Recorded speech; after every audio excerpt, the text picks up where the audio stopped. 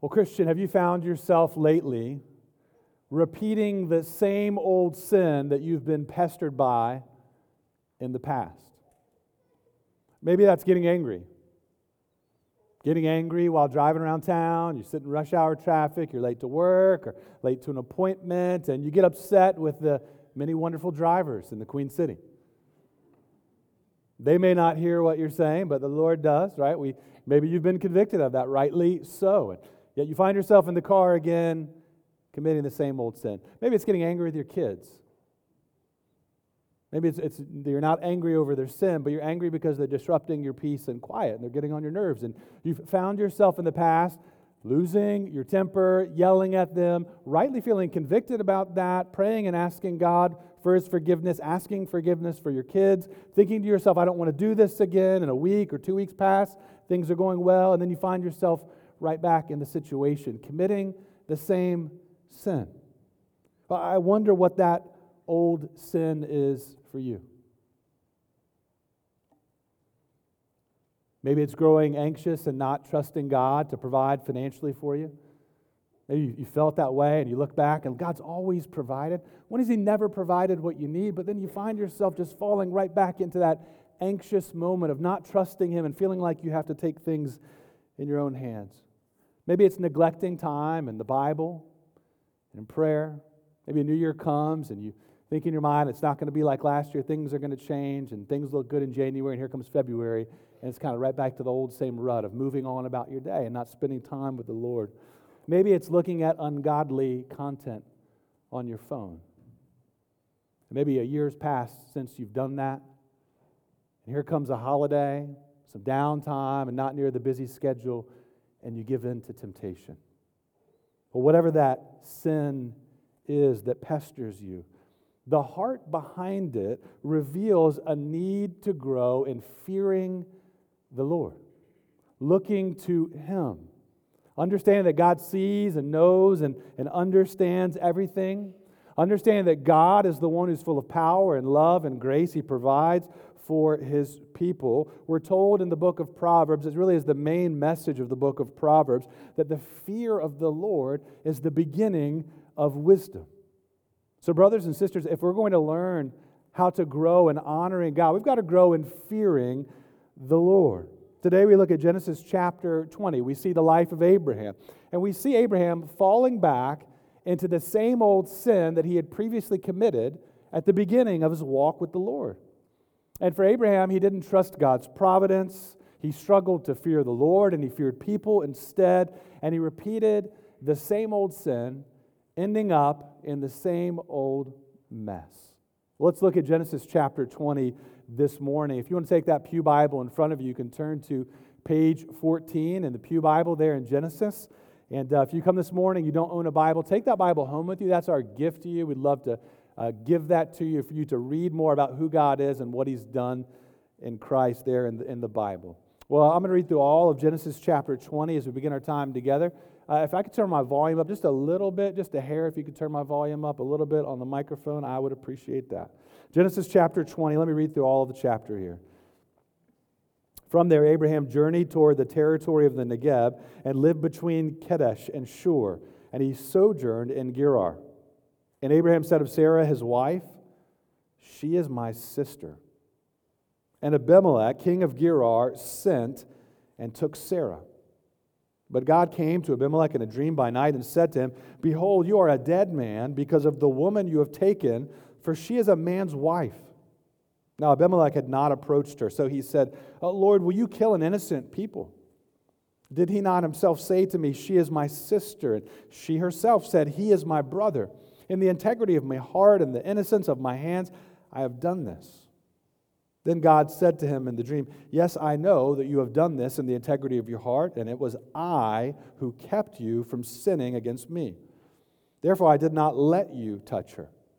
Now then, return the man's wife, for he is a prophet, so that he will pray for you, and you shall live. But if you do not return her, know that you shall surely die, you and all who are yours." So Abimelech rose early in the morning and called all his servants and told them all these things. And the men were very much afraid. Then Abimelech called Abraham and said to him, "What have you done to us? And how have I sinned against you that you have brought on me and my kingdom a great sin? You have done to me things that ought not to be done." And Abimelech said to Abraham, "What did you see that you did this thing?"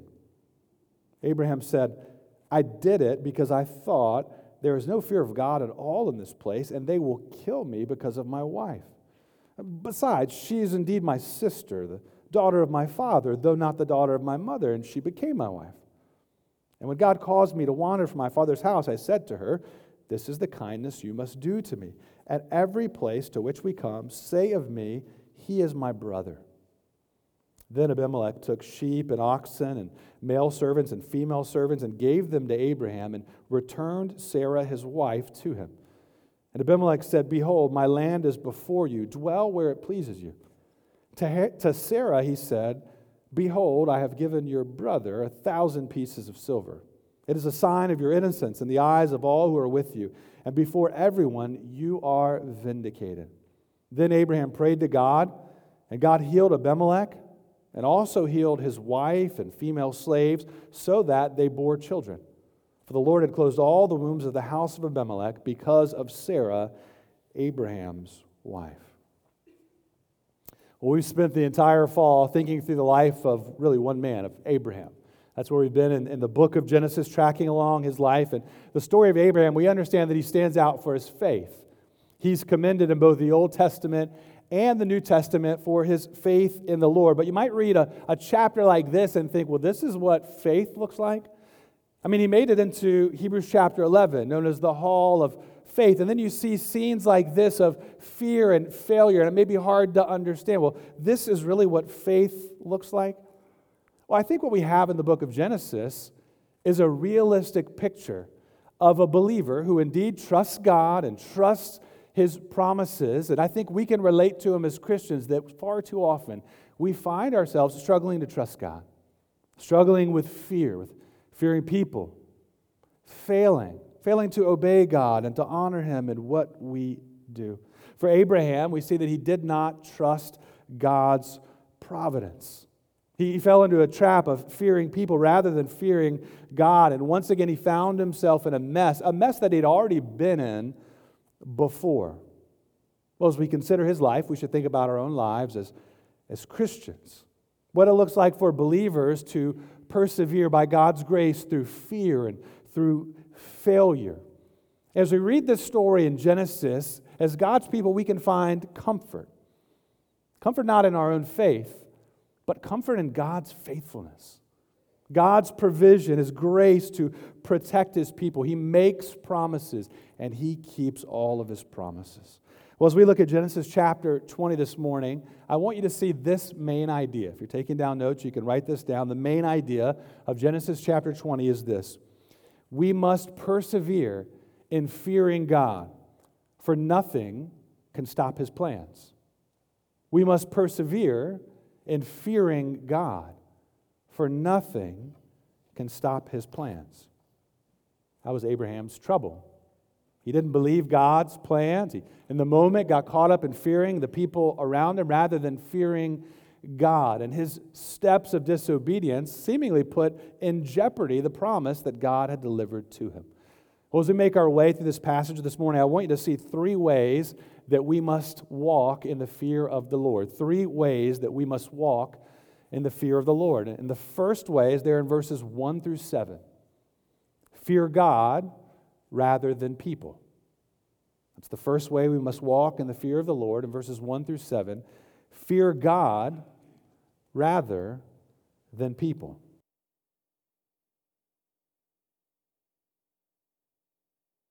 Well, Abraham had received a covenant promise from the Lord that he would receive land. He'd already received that promise, but he had not yet received that land. And so he was a sojourner. He was traveling around the land.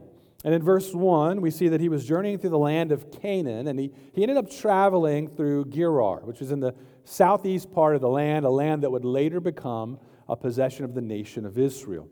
And very quickly we read in verse 2 that when Abraham arrived there, he said of Sarah his wife, "She is my sister." Now wait a minute, you might have thought, didn't we hear this before? Well, yeah, back in chapter 12. When they fled a famine and they went down to Egypt, and Abraham became afraid in Egypt that he would be killed and that his wife would be taken by Pharaoh, he lied back then and said that Sarah was his sister. Kind of the same old story, same old sin, different place, different king here in verse 2. He didn't trust God's protection. He didn't trust God's provision. And once again, here in chapter 20, Abraham's failure, his fear, it led to a mess. Again, his faith was tested, and again, he failed. He repeated the same old sin that he had committed back in Egypt. And just like what happened back in Egypt when Pharaoh took Sarah, here in chapter 20, King Abimelech, the Philistine king, took Sarah, his wife. Now consider that Abraham's fear, it didn't line up with the truth of God's word. And I think we can relate to that in our fears. How often do we find ourselves fearing something that doesn't line up with the truth of God's word? You see, fear, it often lies to us about the future. We've thought about this before. That the fear, what it does, it imagines a future where God won't provide for us. Fear looks forward and it imagines a future where God's not going to deliver for us. It anticipates God not being faithful to his promises. Well, not only did Abraham's fear not line up with God's word, but his fear was actually the opposite of what God's word said, meaning his fear directly opposed the promise of God's word that was given to him. So think about all that the Lord said to Abraham since we last saw this similar episode in chapter 12. Well, in chapter 15, that's where we saw the Lord ratify this covenant with Abraham.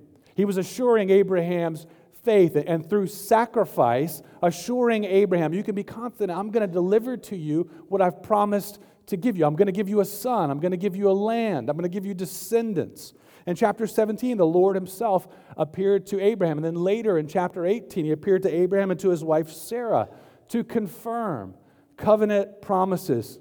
He gave them new names as confirmation of that. Abraham, a father of a multitude. Sarah, from you princes are going to come. He gave them a new sign, the sign of circumcision, a constant reminder that God was going to provide descendants and a son, a regular reminder of God's faithfulness to his promises. And God had specifically told them that in about a year, Sarah was going to give birth to a son. They didn't even have to think about a name. They didn't have to even debate which name they were going to go with. God gave them the name, saying his name is going to be Isaac.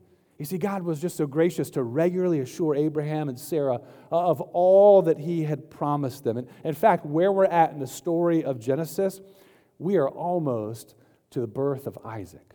Spoiler alert, chapter 21, we see Isaac born. They had waited for so long for the fulfillment of this promise. And before we get to Isaac being given to them, we have chapter 20. So they were on the verge of receiving the promise of this child. And here in this chapter, in chapter 20, they did something that left to themselves, placed it all in jeopardy. Well, Abraham had been walking with God for years. He had seen the Lord rescue him out of this very situation before. And here we see him relapsing back into the same old sin. We've seen him believe and trust, and we've seen him fail. Abraham did indeed believe God, yet he repeatedly struggled with fear in this particular area. And I think we're just like Abraham. We don't need greater promises from God. We need greater faith. We need our faith to be strengthened this morning. But also I think we can be comforted as we look at the story of Abraham. Look at what happened when his faith failed. The Lord held him fast. Verse 3, it's another place in the Bible we see this phrase, but God. When you read this phrase, but God, which is all throughout the Scriptures, in fact, I've got a sign of it painted in my office. I've shared this with you before. You might have even seen the baptism pictures of the Lord's work, Ephesians chapter 2. We see that God is the one who's made us alive in Christ. And here we find in verse 3 of chapter 20, but God came to Abimelech in a dream by night and said to him, behold, you are a dead man because of the woman you have taken, for she is a man's wife. When you read that phrase, but God, it's a phrase of hope. It's a reminder of there is one who never fails. Abraham, he acted in a way that was faithless, but God was faithful. And again, it reinforces to us the main character in the book of Genesis, God. God's the one who's always at work, showing himself faithful to his promise. Now Abraham failed to learn his lesson from chapter 12, but God was faithful. He would not let Abraham's failure undo what he had promised. And God intervened in this mess, and he made sure that Sarah would not be touched. Now, what we read in verses 3 through 7, it's almost like a court trial. So God charged Abimelech with taking another man's wife, and God told him, "You are going to die for doing that."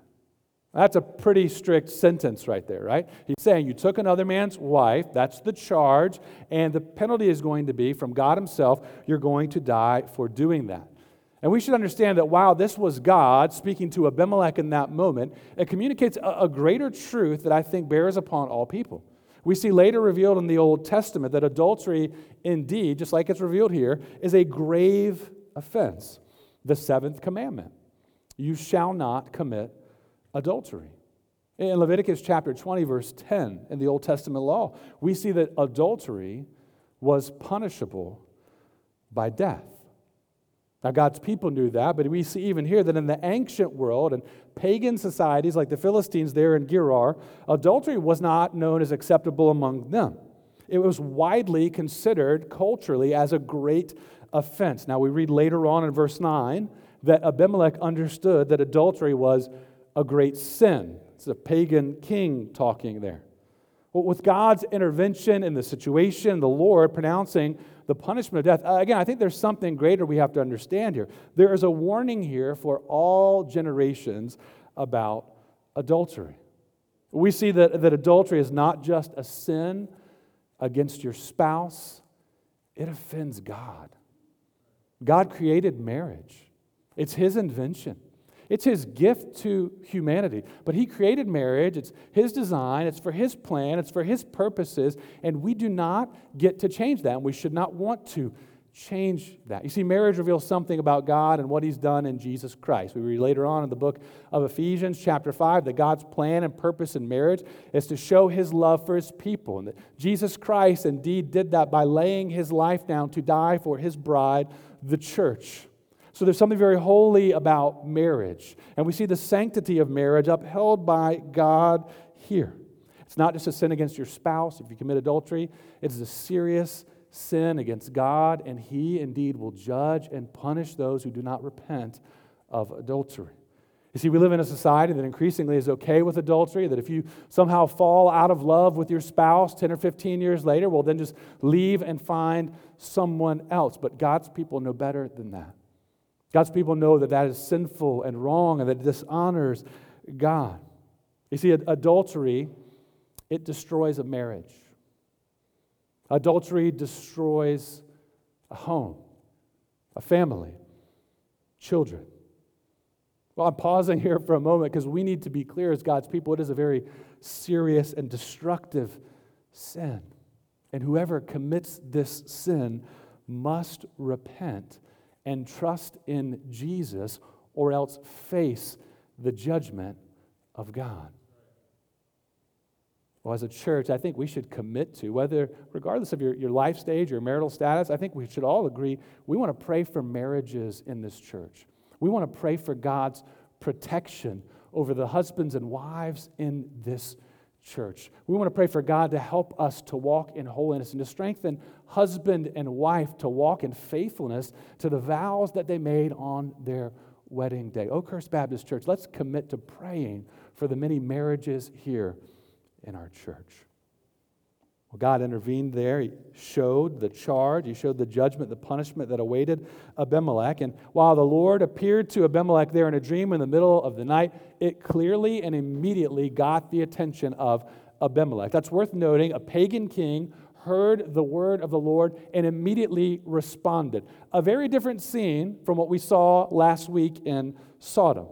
Now, he offered up his defense in verses 4 and 5, saying first that he was innocent. So Abimelech, he appealed to God's justice there in verse 4, asking the question, Lord, will you kill an innocent people? Now, it sounds very similar to what we heard in chapter 18 from Abraham. Shall not the judge of all the earth do what is just?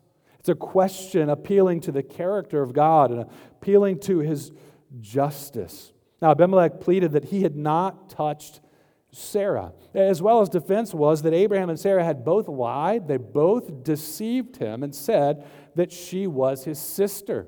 And so he pleaded in verse 5, in the integrity of my heart and in the innocence of my hands, I have done this. What he's saying is, I wasn't conscious of this great sin, which was true.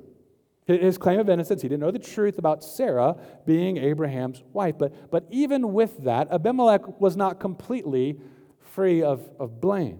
For a sin had still been committed. He took another man's wife, and the judgment for sin, we see, it still hung over him.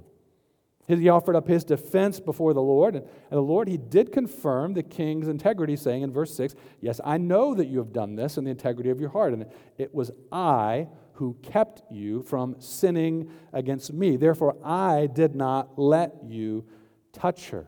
We read here that not only did God know that Abimelech was innocent, God knows everything. He knows the heart and the motivation behind actions. He knows intentions of the heart. Not only is he omniscient, he's omnipotent.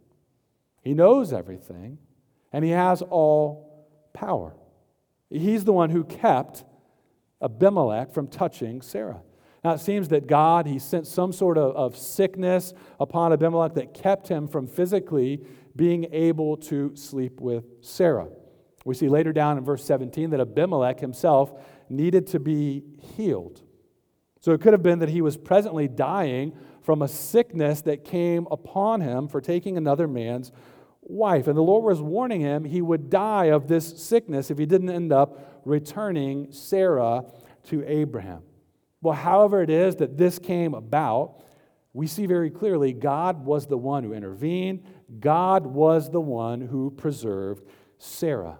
Now, consider the implications here that if Abimelech had had relations with Sarah, that would call into question in chapter 21, whose child is this? Is this Abraham's child or Abimelech's child? We see the birth of Isaac being the fulfillment of the promise of God. It is key to the story of the Old Testament and indeed the New Testament. So we understand the implications of what's at stake here. And we see in all of this what seemingly was put into jeopardy by their folly and their sin. What we do see clear is that God's sovereign grace is at work. God graciously intervened and preserved Abraham and Sarah to continue on and receive his promise. We see clearly that God is all-knowing and he is all-powerful. His hands are never tied. God controls even the hearts and minds of pagan kings. We may often find ourselves in situations that are out of our control. We may often find ourselves suffering and in a mess because of our own sin and our own folly. But we can trust as God's people, he is always in control. He rules over every situation. He's sovereign over every failure of ours, meaning that his hands are not tied over our failure, over our sin. Nothing can get in his way. Nothing can stop his plans, not even our sin, not even our unfaithfulness, not even our folly. And this should bring us great comfort as God's people. He preserves us even through our failures. Now, God made his judgment known. Abimelech, you've got to return Sarah to her husband. If you do not, you and your household will suffer the judgment of death. It was a moment of testing Abimelech's sincerity. Was he truly sorry for what he had done? He was offered a chance to repent. He was offered a chance between life and death. But with all that happened here in this scene, again, brother and sister, we can see that nothing can stand in the way of God accomplishing his plans. Abraham and Sarah, their unfaithfulness did not stand in the way. A pagan king would not stand in the way. Nothing can stand in the way of God's plans for his people. Your fear, your failures will not stand in the way. God is faithful to preserve His people, to accomplish His plan in their lives. We see time and time again in the life of Abraham, God's grace in blessing Abraham, even as he walked in fear. Let's be clear, his fear was wrong. His fear did not please God. But let's also be clear, his fear did not take him out of God's favor. That should give us confidence that God will not forsake us. He's demonstrated that ultimately through His Son, Jesus, who was promised to everyone. In Matthew chapter 28, if you put your faith in Jesus, He is with you always, even to the end of the age. That God has given us, all who put their faith in Jesus Christ, He's given us the fullness of His Holy Spirit, placed inside of us as a guarantee, as a down payment, as it were. That we belong to God and He will see to it. He will close the deal at the end. We will be with Him now and forevermore. Left to himself, Abraham, he would walk in fear and failure, but God was faithful to protect him and to preserve his family. Abraham kept acting out of fear, but God, He kept acting out of faithfulness to His promise. God makes promises and He keeps them, period. Well, as the nation of Israel heard their history in Abraham, because that's what was happening here, Moses, the narrator of Genesis, recounting to them their history in Abraham, it would have brought them comfort. Their God is faithful. Left to themselves, they would wander in fear and failure, even there in the wilderness, but God Himself would see to it that His plan and His purposes are accomplished. And may we be encouraged this morning as God's people in the new covenant, the local church, those who put their faith in Jesus Christ, already receiving the promise in Jesus Christ of salvation and forgiveness of sins, yet not home to be with the Lord.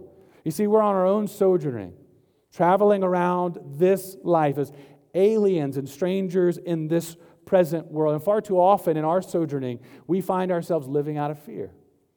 And far too often in our sojourning and our traveling this side of glory, we find ourselves failing to obey God, failing to live in light of what we know to be true, committing those same old sins and finding ourselves right back in the place of folly. Well, brother and sister, the assurance I think we see in this passage is found not in the strength of our faith, but our assurance is found in God's faithfulness.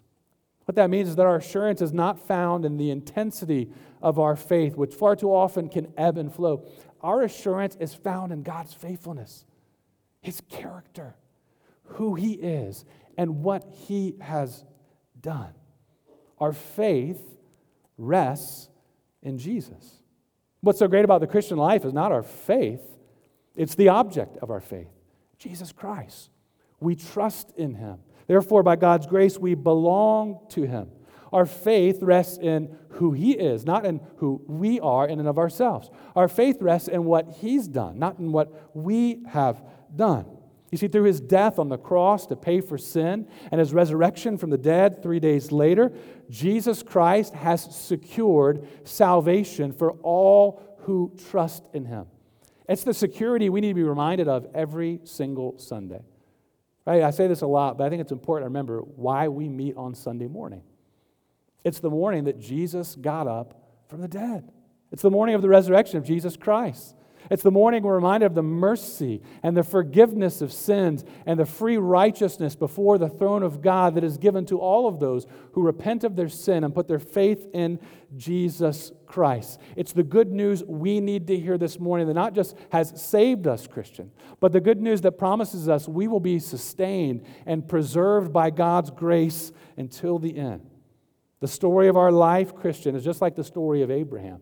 That God Himself will preserve us through our fear and our failures. He is far more committed to our Christian growth than we are. He is far more committed to our holiness than we are. He is far more committed to our obedience to Him than we are. And He gently corrects us and guides us and shepherds us until we are finally home. Well, let's consider a second way we must walk in the fear of the Lord. We see this in verses 8 through 16. fear God and be quick to repent of sin. Fear God and be quick to repent of sin. This section of the story shows how Abimelech sought to make things right. So even though he was initially unaware of the wrong he had done in taking a man's wife, he thought this really was Abraham's sister, like they told him, but still he was not without blame. He needed to act and to make things right in order to satisfy God and to live. And we read in verse 8 that Abimelech, he had a sense of urgency to make things right. Again, we didn't see this in Sodom. We didn't even see this out of Lot, the one righteous one. He kind of hesitated to obey God. What we see here with a pagan king in verse 8, he has this sense of urgency, heard God's word, and was ready to make things right. Look at verse 8. So Abimelech rose early in the morning and called all of his servants and told them all these things. And the men were very much afraid. Now keep in mind, Abraham was the righteous one in this story. Abimelech, the pagan king. And what's interesting in this interaction is that Abimelech is the one who's fearing God, and Abraham is the one who's fearing people. Abimelech comes off appearing to even be more righteous than Abraham in the moment. Abimelech, even in the midst of his confession of sin, rebukes Abraham. It's a surprising scene. Look at verse 9. Then Abimelech called Abraham and said to him, "What have you done to us? And how have I sinned against you, that you have brought on me and my kingdom a great sin? You have done to me things that ought not to be done." Then Abimelech said to Abraham, "What did you see that you did this thing?" Verse 11, Abraham said, "I did it because I thought there's no fear of God at all in this place, and they will kill me because of my wife. Besides, she is indeed my sister, the daughter of my father, though not the daughter of my mother, and she became my wife. And when God caused me to wander from my father's house, I said to her, 'This is the kindness you must do to me. At every place to which we come, say of me, he is my brother.'" Now Abraham walked in fear, and that led him to unfaithfulness. He feared the people in Gerar. His fear assumed the worst about that situation. It assumed the worst about them, and it ended up not actually being true.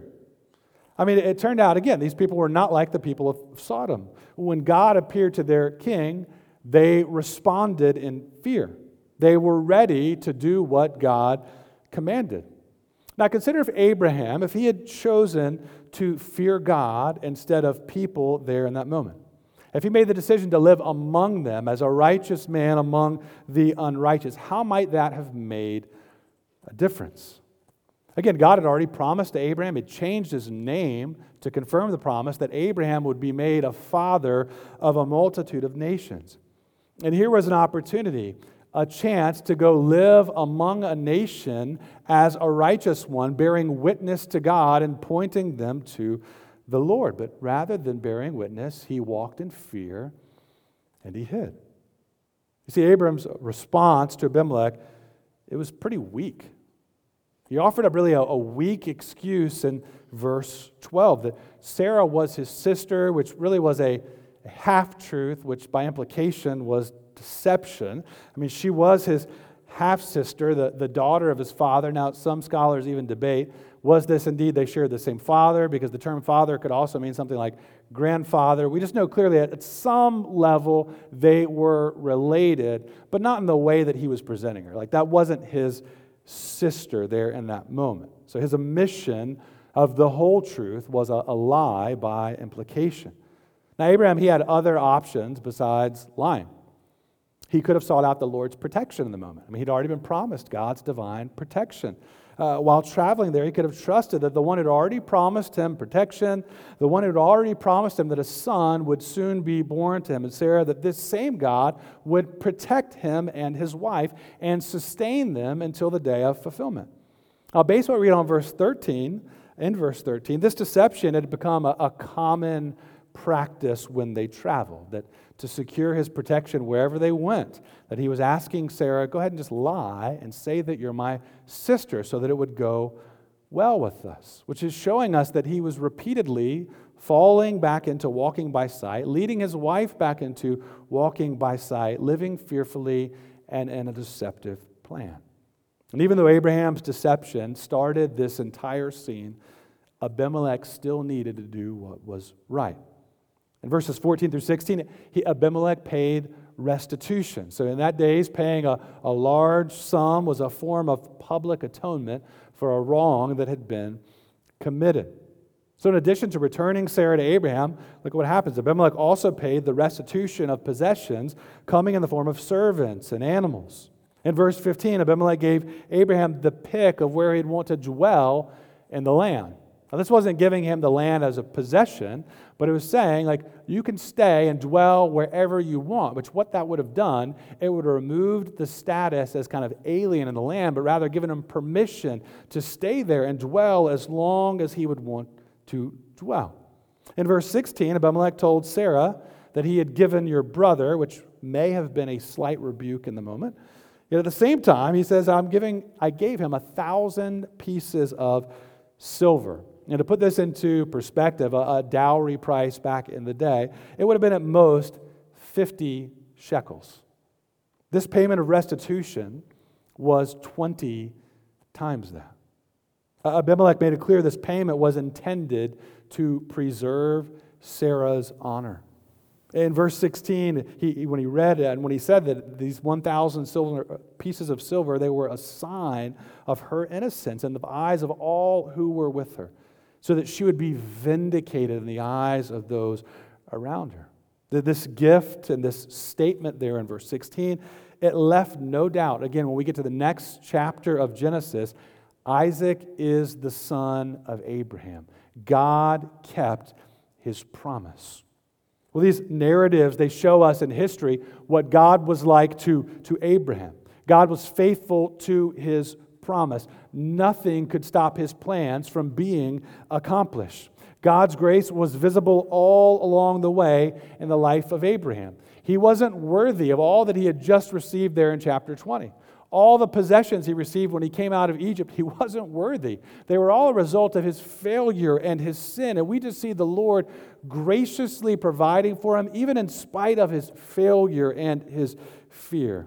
He struggled with fear. He fell into failure, and God was gracious to rescue him again and again, lavishing his riches of kindness upon him. You see, God was like this to Abraham, and God's like this to his people today. One of my favorite verses in the Bible is Romans chapter 8, verse 32. Romans is referred to often as the greatest letter ever written, and chapter 8, one of the most beautiful chapters, I think, in all of the Scripture.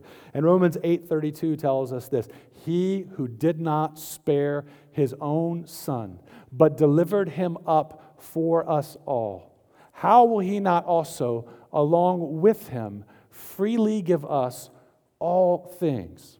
The logic of Romans chapter 8 is what we see in the story of Abraham.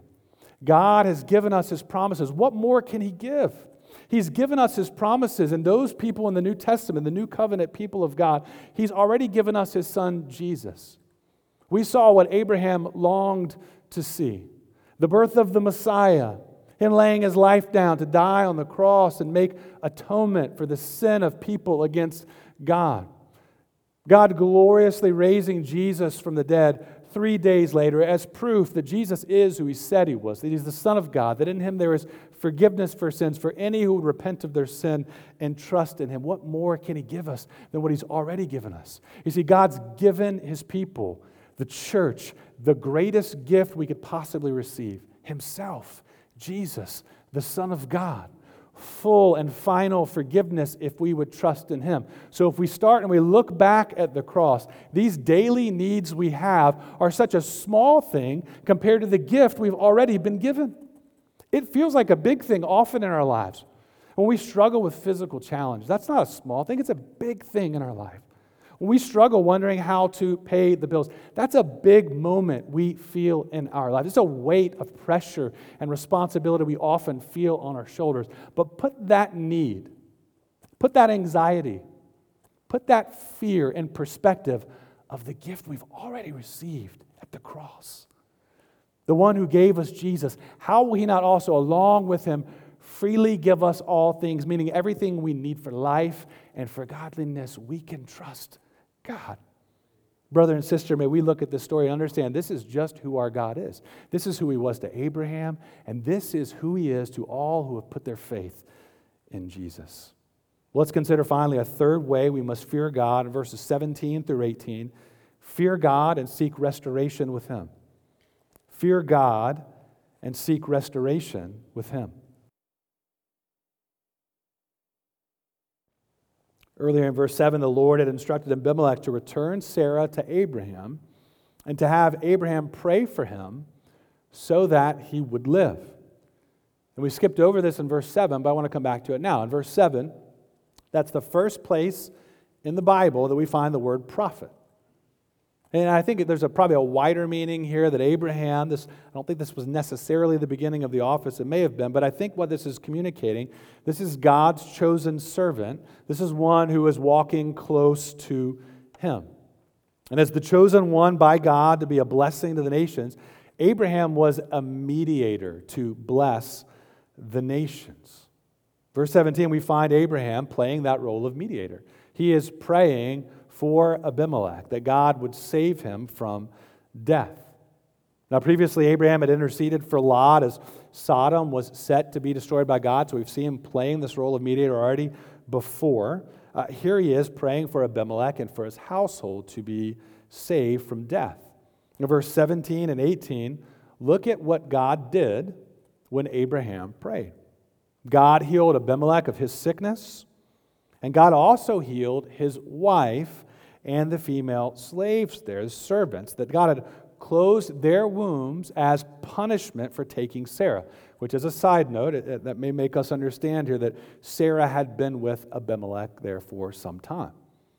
You see, God is the one who opens and closes the womb. He closed their wombs, and once again He was, in response to Abraham's prayer, opening their wombs. God did all of this when Abraham prayed, which another side note, this is the first occasion in the Bible of God healing in response to intercessory prayer. Abraham, the chosen mediator for God to bless the nations. While the story of Abraham calls us as God's people to greater faith, while his story calls us to walk in the fear of the Lord, this story again should comfort God's people in His sovereign grace. He makes promises and He sees to it that His promises are fulfilled. Nothing can stop His plans, not even your sin. His plans will be accomplished. Even as His people fail to trust Him, and even as His people seem to get in the way sometimes, God is not stopped. God is not slowed down. All that He has decreed will indeed come to pass. And as God's people, we should pray for His strength regularly to persevere in fearing Him. You see, there's a call here to trust in God's sovereignty. That should bring us comfort. We should revel in the sovereignty and the love and the power of our God. It certainly doesn't remove human responsibility. They go together. God is sovereign and at work, and therefore, as His people, we must fear Him. We must walk in reverence and awe before Him. We should seek to walk in obedience to His commands. We should ask God to strengthen us that we would repent quickly from sins we have committed against Him. And one of the most important prayers you can pray every day is for God to strengthen you to walk spiritually before Him, for spiritual strength to run the race. As we study the life of Abraham, we've got a few more weeks of doing that. We're going to move on to Isaac and then Jacob, finishing out the spring and into the summer. But as we track with the life of Abraham, we see that his faith so often it would fail, and there were failures along the way. I think there's a question we should ask ourselves, Christian. When you feel that your faith will fail, when you feel gripped by fear or failure, what should you do? I think it's what we sang earlier. Remember God, the one who holds you fast. When your faith will fail, He will hold you fast. Turning away from your sin, He's right there. He's right there, ready to reconcile with you, to strengthen you, to walk in the fear of the Lord. I leave you with the words of Romans chapter 8 once again in verse 38, we find some wonderful promises from the Lord of how we can trust the power and the love of God to hold us fast. The Apostle Paul said in Romans 8, verse 38 and 39, "For I am sure that neither death, nor life, nor angels, nor rulers, nor things present, nor things to come, nor powers, nor height, nor depth, nor anything else in all creation will be able to separate us from the love of God in Christ Jesus our Lord." We put our trust in Jesus Christ, the one who holds us fast. And we close our time out this morning singing the truth of the gospel. In Christ alone, my hope is found. He is my light, my strength, my song. This cornerstone, this solid ground, firm through the fiercest drought and storm. What heights of love, what depths of peace, when fears are stilled and strivings cease. My comforter, my all in all, here in the love of Christ I stand. Let's pray.